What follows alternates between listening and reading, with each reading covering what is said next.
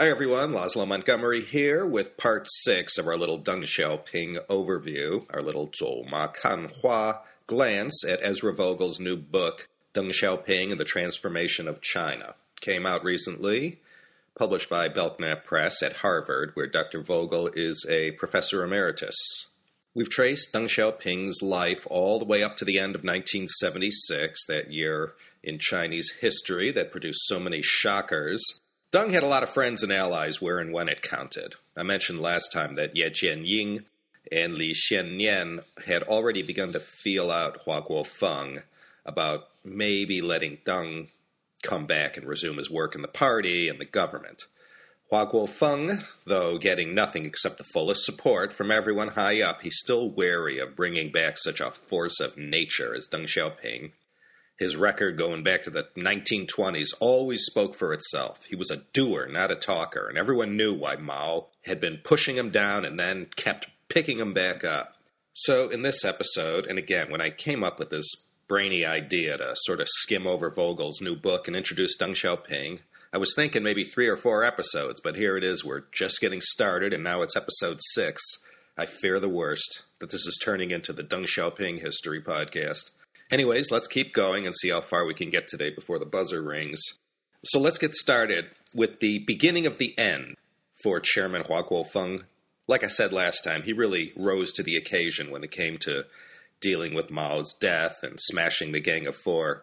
But he ended up shooting himself in the foot shortly thereafter on February 7th, 1977, in an editorial in the 3 most important party mouthpieces, namely People's Daily, Red Flag, and Liberation Army Daily. Hua came out with an editorial which became known as the two whatevers, the 两个凡是.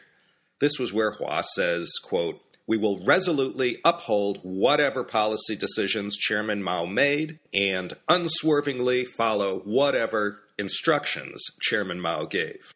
The two whatevers, ladies and gentlemen. Now think about this for a second.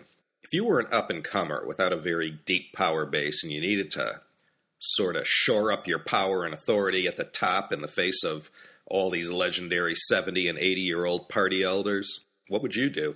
Hua's strongest card that he held, his one ace, the one degree of separation that stood between the top position of authority and political oblivion, was that Chairman Mao had personally made the decision for Hua to replace him. So Hua Guofeng was playing this card here. Because if the party line was that whatever Mao said was gospel, then who could say anything against it? Or for that matter, against Hua Guofeng, Mao's chosen successor. Remember the famous words, 你办事我放心? With you in charge, I am at ease. Hua was playing this card. So all the Hua people lined up behind him, and this became known as the whatever faction. Chief among them was Wang Dongxing, who we mentioned in the last episode, was head of the palace guard, if you will, who did that bang-up excellent job arresting the Gang of Four. He may have helped bring them down, but that didn't mean he was a Deng Xiaoping man, or a reformist, if we can now officially start using this word. These reformists, as they began to be called, they were led by the old legends, like Deng, of course, Wang Zhen, Ye Jianying, Hu Qiaomu, Chen Yun, Geng Biao, and of course all the collective protégés of all these men. They all, to the last man, didn't really think the Cultural Revolution was a very productive campaign, and they all sort of did whatever they had to do to survive it. So now Chairman Mao is gone, and it's still too early, everyone agrees on this, it's still too early to start passing judgments about Mao's legacy and messing around with that third rail. But just the same, none of these guys, most of whom had suffered the usual degradations and humiliations during the Cultural Revolution, wanted to make it official policy to say whatever Mao said was correct. That was sort of like cutting themselves off at the knees. And the big issue, the main thing that took center stage when looking at the two whatevers, was the whole Tiananmen April 5th incident in 1976. Officially, in the record, this was Deng's fault. Not only did no one believe this, but irrefutable evidence had been uncovered that proved the whole April 5th thing was all trumped up by Jiang Qing and her 3 other cohorts. And thanks to these charges, now proven false, Deng ended up taking a big fall. So here's Wang Zhen, Ye Jianying, Li Xiannian, and Chen Yun all lobbying hard and taking a stand to bring Deng back into the leadership. If the two whatevers became party policy, then forget about bringing Deng Xiaoping back. That would be against one of the whatevers. And besides, there were, on a very simple level, two kinds of people who were now vying for power. Those who had suffered from the Cultural Revolution, and those who had benefited. And obviously, Hua Guofeng was the poster boy as far as who had benefited. So, February 7th, when Hua lets this one fly, this editorial, it was like a catalyst that caused the reformists, all the Zhou Enlai types, to sort of coalesce and unite. There was this buzz in the air around this notion that this was a critical moment for China. Sort of like the 1880s, 1890s. China reached a crossroads and had to do or die, take one side or the other. In this case, open up or continue to keep the Westerners at bay. With the scent of the two whatevers lingering in the air. After all that had just happened, it just seemed the wrong path, choosing strict party orthodoxy over practical measures. And besides all this, the way most people felt, they had had enough of these policies, and the mood to reaffirm them all and paint the country into a corner was just too unpopular a sentiment in 1977. Hey, who knew? So right about now, the tide is starting to turn on Hua Guofeng. The reformists, they were still pushing hard for Deng's return. And Hua Guofeng and Wang Dongxing were, with all their foot-dragging and in so many words saying, hey, what's the hurry? Although Deng had been formally cleared of any blame for the April 5th Tiananmen incident, he was still on the sidelines and still not in any position of power. But that didn't stop Deng from making it clear he was not at all in favor of Hua's editorial calling for the two whatevers. He still had an opinion, and he was still Deng Xiaoping. The pressure was really on for Hua to do something as far as Deng's future was concerned. Finally, in May of 1977, after Deng writes a letter that, without reservation, said he accepted Hua Guofeng's leadership, and then after this letter was circulated around the party and everyone got to see the proof, Hua felt secure enough politically to make Deng's return official. Mind you, Deng still wouldn't come out and say anything good about the two whatevers, but as long as he was so publicly affirming Hua's leadership, he was okay for now. So Deng was going to be put back in all his former positions of power. He's back being a Fuzhongli, a vice premier. He was back in charge of the military and foreign affairs. And in addition to this, Deng volunteered to take up the portfolio of science, technology, and education, three causes that Deng had a passion for. Vogel points out that Deng was most of all dedicated to science and considered that to be the engine that would drive advancements in agriculture, industry, and national defense. And these four modernizations, as they became known, science plus the three I just mentioned, were one of the cornerstones of Deng's later legacy. Hua was more than happy to let Deng do this because there wasn't any real obvious relation between science and the core party issues of the day. Maybe Hua thought this would all keep Deng busy and hopefully too busy to mount any serious political challenges to Hua's leadership. In fact, it was the science aspect of Deng's portfolio where he dedicated the most time and energy. The military, he shared these responsibilities with the other CMC vice chairman, Ye Jianying, but Ye did all the heavy lifting. Deng didn't get too overly involved in foreign affairs either yet. No, his baby was science and technology, and he was making fundamental changes, which included bringing back a lot of these people like teachers, professors, and scientists, bringing them back into the mainstream and assuring them no, 100 flowers thing, followed by an anti-rightist campaign was going to stomp on them for pursuing these intellectual and technical pursuits. And Deng personally saw to it that science was advanced in the classrooms, and who knows how many scientists in China today, born in the late 70s, early 80s, who benefited from these changes. Deng's official big moment came at the third plenum of the 10th Party Congress, July 17, 1977. The topic titled, quote, "The Decision Concerning the Return of Comrade Deng Xiaoping to Work," was discussed, and it's actually on this date that Deng formally and by the book resumes his former positions and titles that he lost after he took the fall for the April 5th incident. So, he went from political disgrace to the number 3 position on the CCP totem pole. Hua was first, Ye Jianying second, and Deng third, ahead of Li Xiannian and Wang Dongxing. Good comeback. A few days later, Deng addressed the gathered party leaders and members and laid out his priorities. They were improvement in the treatment of intellectuals and party building. He went on to say a lot about Chairman Mao and how to interpret what he said and how to apply it to different situations, and was still as gung-ho as ever in declaring Mao's thought to be the guiding light of the CCP. So now it's all official. When Deng made his debut in the public eye on July 30th, 1977 at the China versus Hong Kong soccer match in Beijing, he got a resounding standing ovation. There seemed to be genuine elation across the broad masses about Deng coming back. But in mid-August, at the 11th Party Congress, already the party unity that had held so well after Mao died was now showing signs of cracks. Hua's faction was still making a lot of noise about Mao and, being a little too heavy with the propaganda. And for the first time, you start to see a lot of grumbling about the way Hua Guofeng is handling things. So once again, it looks like these two factions are going to go to the mattresses. And Deng Xiaoping, in his closing address at the session, made a masterful political move by uttering the words, quote, "We must revive and carry forward the practice of seeking the true path from facts, the fine tradition and style which Chairman Mao fostered." Now, this was going to be a hard one to refute.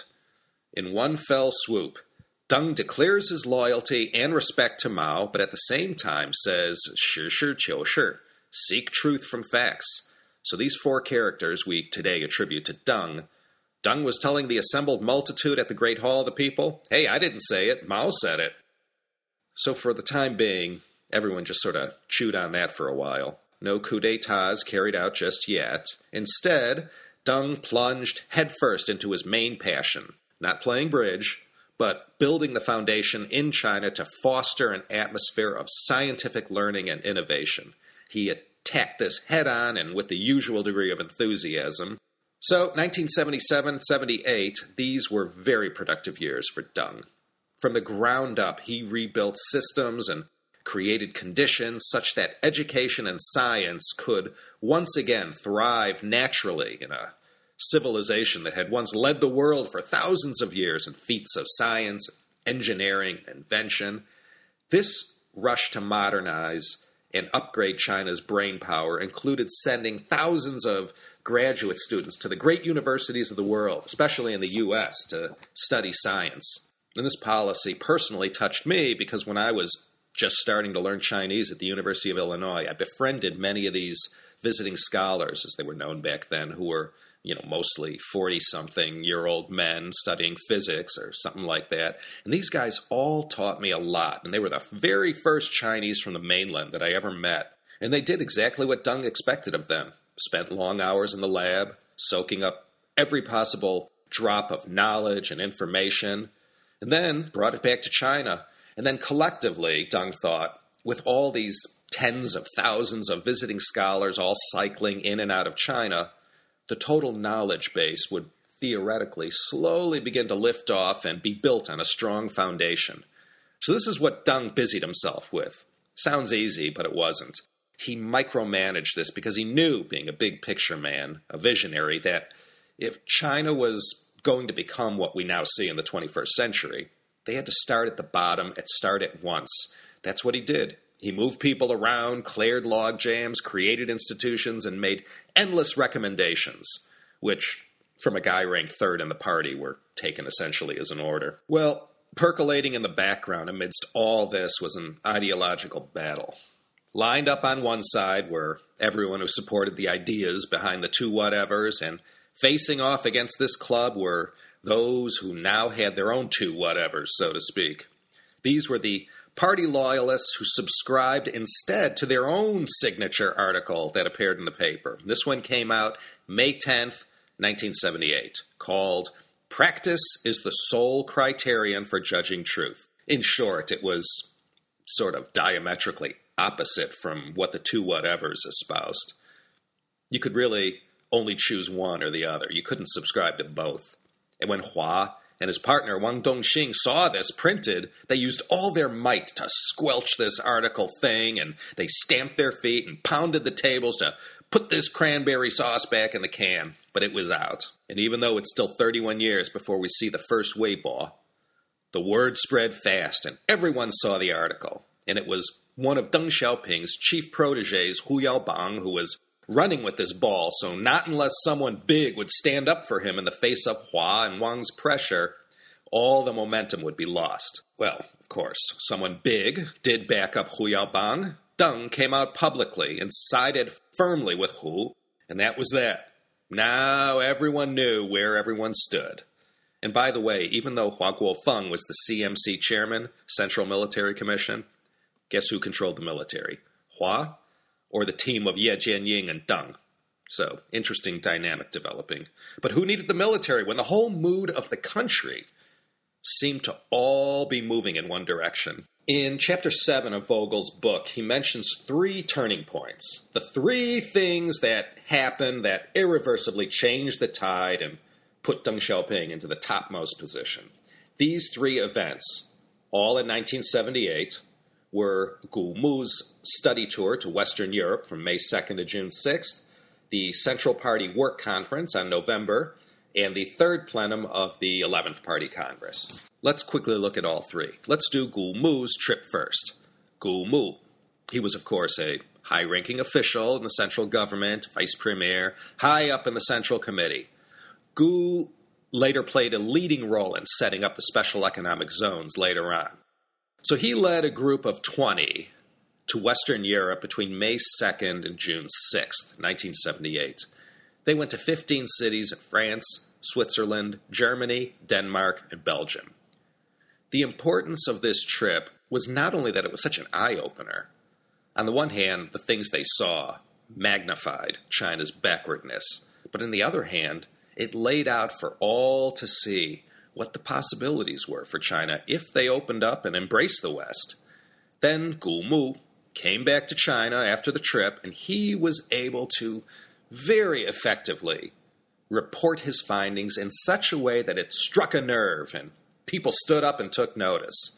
And on the eve of their trip, before Gu Mu and the delegation left for Europe, Deng visited him personally and gave him last-minute instructions and told him, quote, "We ought to study the successful experiences of capitalist countries and bring them back to China." Well, let me tell you, there was no way you could say these kind of words when Mao was alive. Well, what is there to say? I'm not going to go so far as to compare it to the tales Zhang Qian brought back to Han Wudi during the Han Dynasty. Y'all's remember that one, CHP episode 47. Zhang Qian came back from a decade-long journey to the West, and when he got in front of the emperor, he informed him, "We're not alone. There's other huge and mighty civilizations out there." When Gu Mu's delegation returned, they immediately met with all the top leaders, and the stories they brought back, the things they said were downright fantastical to everyone gathered there, including Hua Guofeng and, of course, Wang Dongxing. Everyone heard one jaw-dropping thing after another about the advances in science and technology, the openness of their society, the relative wealth of common workers, the transportation infrastructures, you name it. This delegation was like a sponge, and they brought back first-hand information right at the perfect time when the groundswell for opening up to the West was just beginning to happen. They said these capitalist countries were also willing to lend capital and transfer technology. I mean, this was completely unexpected and shocking news. And Gu Mu, he was so respected for his pragmatic, no-nonsense, and professional way he did everything. No one would dare question his word or doubt his integrity, or that he might, spin the reports in favor of, one way. They sat back and listened well into the evening. And by the time the last report had been given and the last question answered, everyone was sufficiently stunned to the extent that there was this feeling that there could be no going back. And the two whatevers now seemed even more out of touch and impractical than ever before. Deng met with Gu Mu personally and got his own briefing. The two discussed what to do next, and they decided that textiles, fangzhipin, was the way to go. This is the industry they opened up first and used as the guinea pig, bringing in all kinds of Western technologies and processes. Deng and Gu Mu believed They should start with textiles and use this to ignite the whole light industrial manufacturing business in China. And, the rest, of course, is history. So we can really trace China's opening up to this event, June 1978. The doors swung open in China and the earliest foreigners began to arrive. China was now open for business. The next thing that helped to usher in the Deng era was the 36-day Central Party Work Conference, November 10th to December 15th, 1978. This was Deng Xiaoping's Zunyi. Remember the Zunyi Conference, January 1935? Zunyi's in northern Guizhou. This was the conference, the event that put Mao in the driver's seat as far as, who was the main man at the party center. Deng called the discussion at this work conference the best and most lively since the 100 Flowers campaign. In other words, he was supporting all the very frank and open exchanges expressed by the 210 top officials attending the work conference. Being such an important meeting and all, it was this work conference that would sort of lay the groundwork for the upcoming third plenum of the 11th Party Congress. And of course, Chairman Hua Guofeng was in charge. And he opens up the work conference and says, we're going to talk about, this and this first. And then suddenly the whole tone sort of shifted. What was on everyone's mind, you see, wasn't so much how to implement these reforms as much as how wrong this whole two whatevers idea was.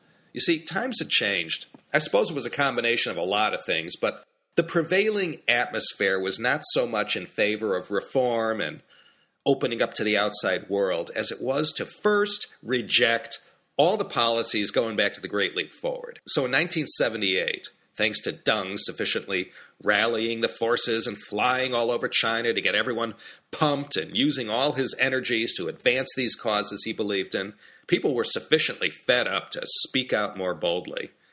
Hua Guofeng, he should have seen it coming. Essentially, he was thinking one thing, and everyone else was thinking something else. And the showdown, where Hua was sort of respectfully, pushed to the sidelines, happened between November 11th to the 25th during this 1978 work conference. There were complaints about the two whatevers and that Hua had been too slow and obstructive to reverse the verdicts on the April 5th Tiananmen incident, and he was too slow in reversing some of the chief wrongs of the Cultural Revolution and not fairly dealing with all those party faithful who had been unjustly accused of all kinds of political charges. And people said that should never be said in public, that Deng had been wrongfully removed from leadership, and by removing Deng, this opened the way for Hua to get in through the back door.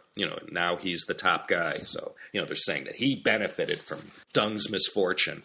Ouch, that hurt. But in many different ways. This was the kind of talk that went on in all these dozens of small groups that met and exchanged ideas and vented. And more, the talk all seemed to say the same thing. Hua Guofeng, no offense, shouldn't be the man in charge. And it took Ye Jianying to go tap Hua Guofeng on the shoulder and tell him he should resign himself to the totally changed mood in the room.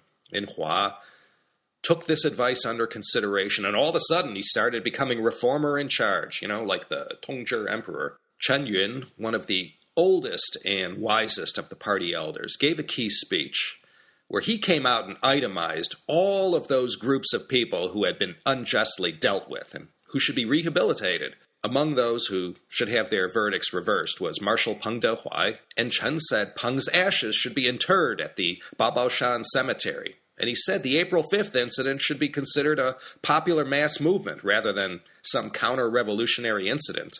And a guy like Chen Yun, he carried a lot of weight.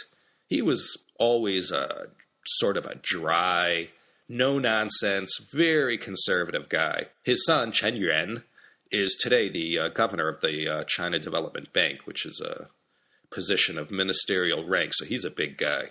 But not as big as his father was, though. Interesting to note, one other thing Chen Yun said concerned Mr. Kang Sheng, who we discussed a long time ago in an earlier podcast, number CHP-11. Chen said Kang had been a villain of the Cultural Revolution, and so heinous were his actions that he should be posthumously expelled from the party. And trust me, no one liked that guy, so there was not much resistance to that. By the end of the conference, Everyone was getting everything off their chest. This whole work conference had turned into this unprecedented moment.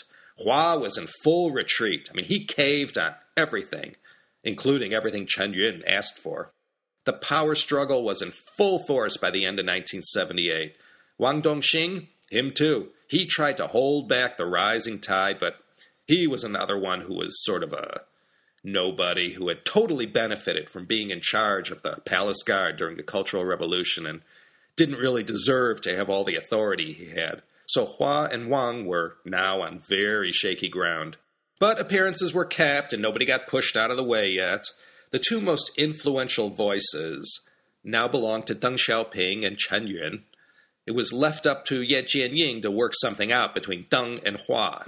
He set up a kind of arrangement where Deng became a kind of primus inter pares, first among equals.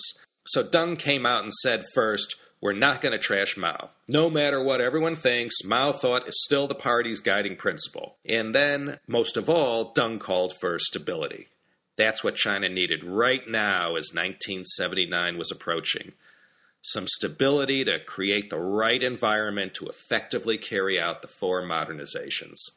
December 13th, 1978, the Party Work Conference concludes, and Deng gives the keynote address at the closing session. This is where he said all those assembled had to learn how to emancipate their minds, seek truth from facts, and unite as one. As far as Mao Zedong was concerned, he was a great man who made some errors, and there's no need right now to make looking into these errors a party priority. So Mao's official legacy was safe for now. And he went right into discussing all his ideas about reform, and opening up, establishing the responsibility system, allowing some capitalistic practices to return, and then taking the risk that maybe some in society might benefit from these policies before others. So the new era had now begun. Now, this whole 5-week work conference was really one of those kinds of dress rehearsals for a bigger and more high-profile event. And this event, of course, was the third plenum of the 11th Party Congress. This was the official blastoff of 改革开放, reform and opening up, not just talking about it. At the third plenum, it became the party line. The session began less than a week after Deng gave his historic closing speech at the work conference. The long and short of this historic moment in Chinese history was that Deng officially became the paramount leader, although his titles didn't change. On paper, Hua was still the top guy. There was absolutely no fanfare given and nothing in the papers that mentioned the shift of power at the very, very capstone of the pyramid. So by the end of 1978 and then into 1979, Deng became the top guy without any of the trappings of this position, and slowly, in a very steady and methodical way, he pushed Hua Guofeng aside, one speech at a time, one directive at a time, drip, drip, drip. Slowly, he diminished Hua's authority and standing. And all the while, and especially after the third plenum was history, you had the whole democracy wall thing happening, and the Chinese people got in on the act, too. They figured if everyone else on high is talking about this stuff, I guess so can we. And right from the get-go, Deng Xiaoping was faced with this nagging question of how far it was safe to go in allowing the people to vent their anger and frustrations, where to draw the line. The criticism became more and more bold, and some of those that dared to air their grievances, they really didn't hold anything back. In March, Wei Jingsheng made his big debut, calling for the fifth modernization. And right about now, Deng must have really known how Mao felt after the 100 flowers had bloomed in the summer of 1957. After encouraging the people to speak up, they did so, a little bit too enthusiastically for Deng's liking. So, March 28, 1979, Deng puts the kibosh on the whole thing. It had started to get out of hand, and the time had come to take action. Wei Jingsheng was arrested, and on March 30th, Deng announced the 4 cardinal principles, the 基本原则. Deng said, writings that challenge the socialist path, the dictatorship of the proletariat, the leadership of the CCP, or Marxism, Leninism, Mao Zedong thought, were not allowed. And that, my friends, was the end, more or less, of the whole democracy wall thing. If there was one thing Deng didn't like, it was unwarranted criticism of the party and anything that challenged party supremacy. Before we call it quits, let's just look at one more big event in the life of Deng Xiaoping. This involves the war with Vietnam in early 1979. How did that whole thing start? Well, Vietnam-China relations had a long, complicated history going back to the earliest times. There was no love lost between these two on-again, off-again friends and rivals, but after the Vietnam War ended with the U.S., which, by the way, China supported the Viet Cong to a very high degree, the relationship wasn't too good now. And now Vietnam was snuggling up close to Russia. And this is when the Russians moved into Cam Ranh Bay and got to enjoy all the infrastructure left behind by the Americans. So now, what we, the Americans, faced in Cuba in 1962, China was looking at the same potential situation. They didn't like it and all that it implied. You have a lot of ethnic Chinese in Vietnam. And under the new regime in Hanoi, the ethnic Chinese didn't fare too well and were the targets of constant attacks. These Chinese Vietnamese began fleeing across the border into China, and as the pressure became worse and the stories got out about what they were facing in Vietnam. In fact, it got so bad that the Chinese government demanded to the Vietnamese that they cut this out. The Vietnamese paid this no heed, and the persecution continued. China-Vietnam relations continued to deteriorate in 1977 and 78. In fact, Deng spent most of 1978 on the road, visiting new foreign friends and trying to drum up support not only for his foreign modernizations, but also to counter the Soviet Vietnam threat. This was the time also, in mid to late 1978, that Deng also began sending out all kinds of positive signals to all the overseas Chinese of Southeast Asia and encouraged them to show their patriotism and lend their support in helping to build the new China. He opened up relations with Japan, who Deng saw as a key in helping China to achieve its goals and technological advancement. On August 12, 1978, a treaty was signed and relations resumed between these neighbors who, China and Japan, who over 2,000 years had been the best of friends and the most bitter of enemies. Now, also going on in the background in mid-1978 were the talks to resume diplomatic relations between the U.S. and China.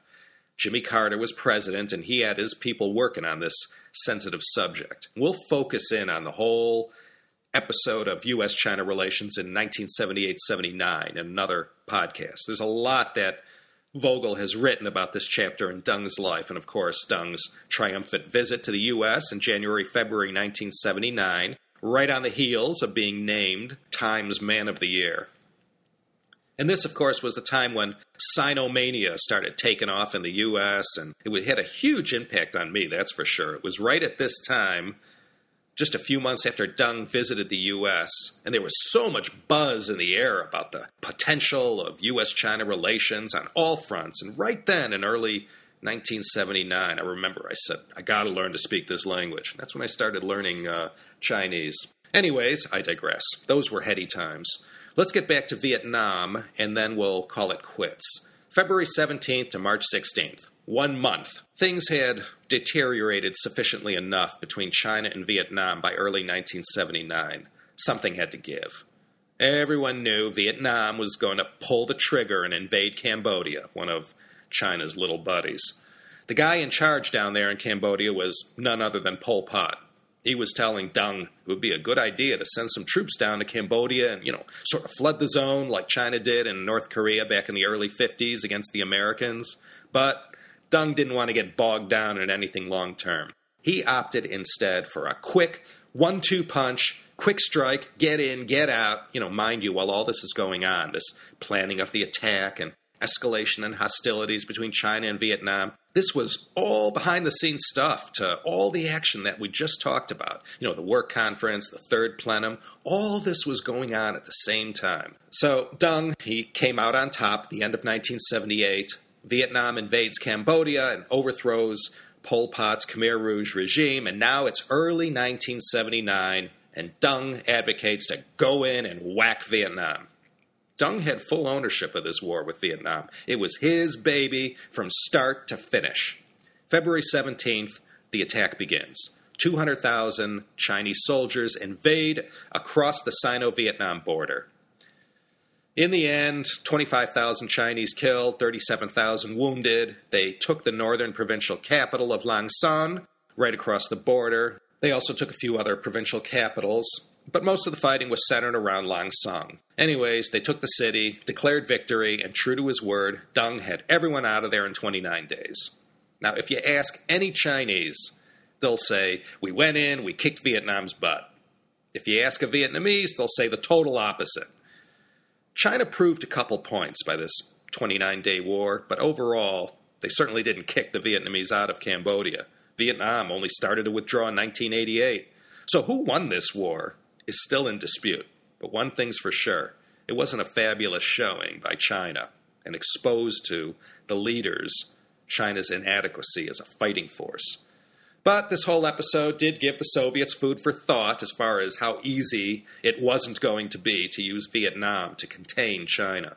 And the Vietnamese knew if they had their sights on any other Southeast Asian nation's territory, the Chinese weren't going to stand idly by. So not only the Sino-Soviet border, but the Sino-Vietnam border, both were flooded with troops facing off against each other. And this is the way it was until things cooled down a little.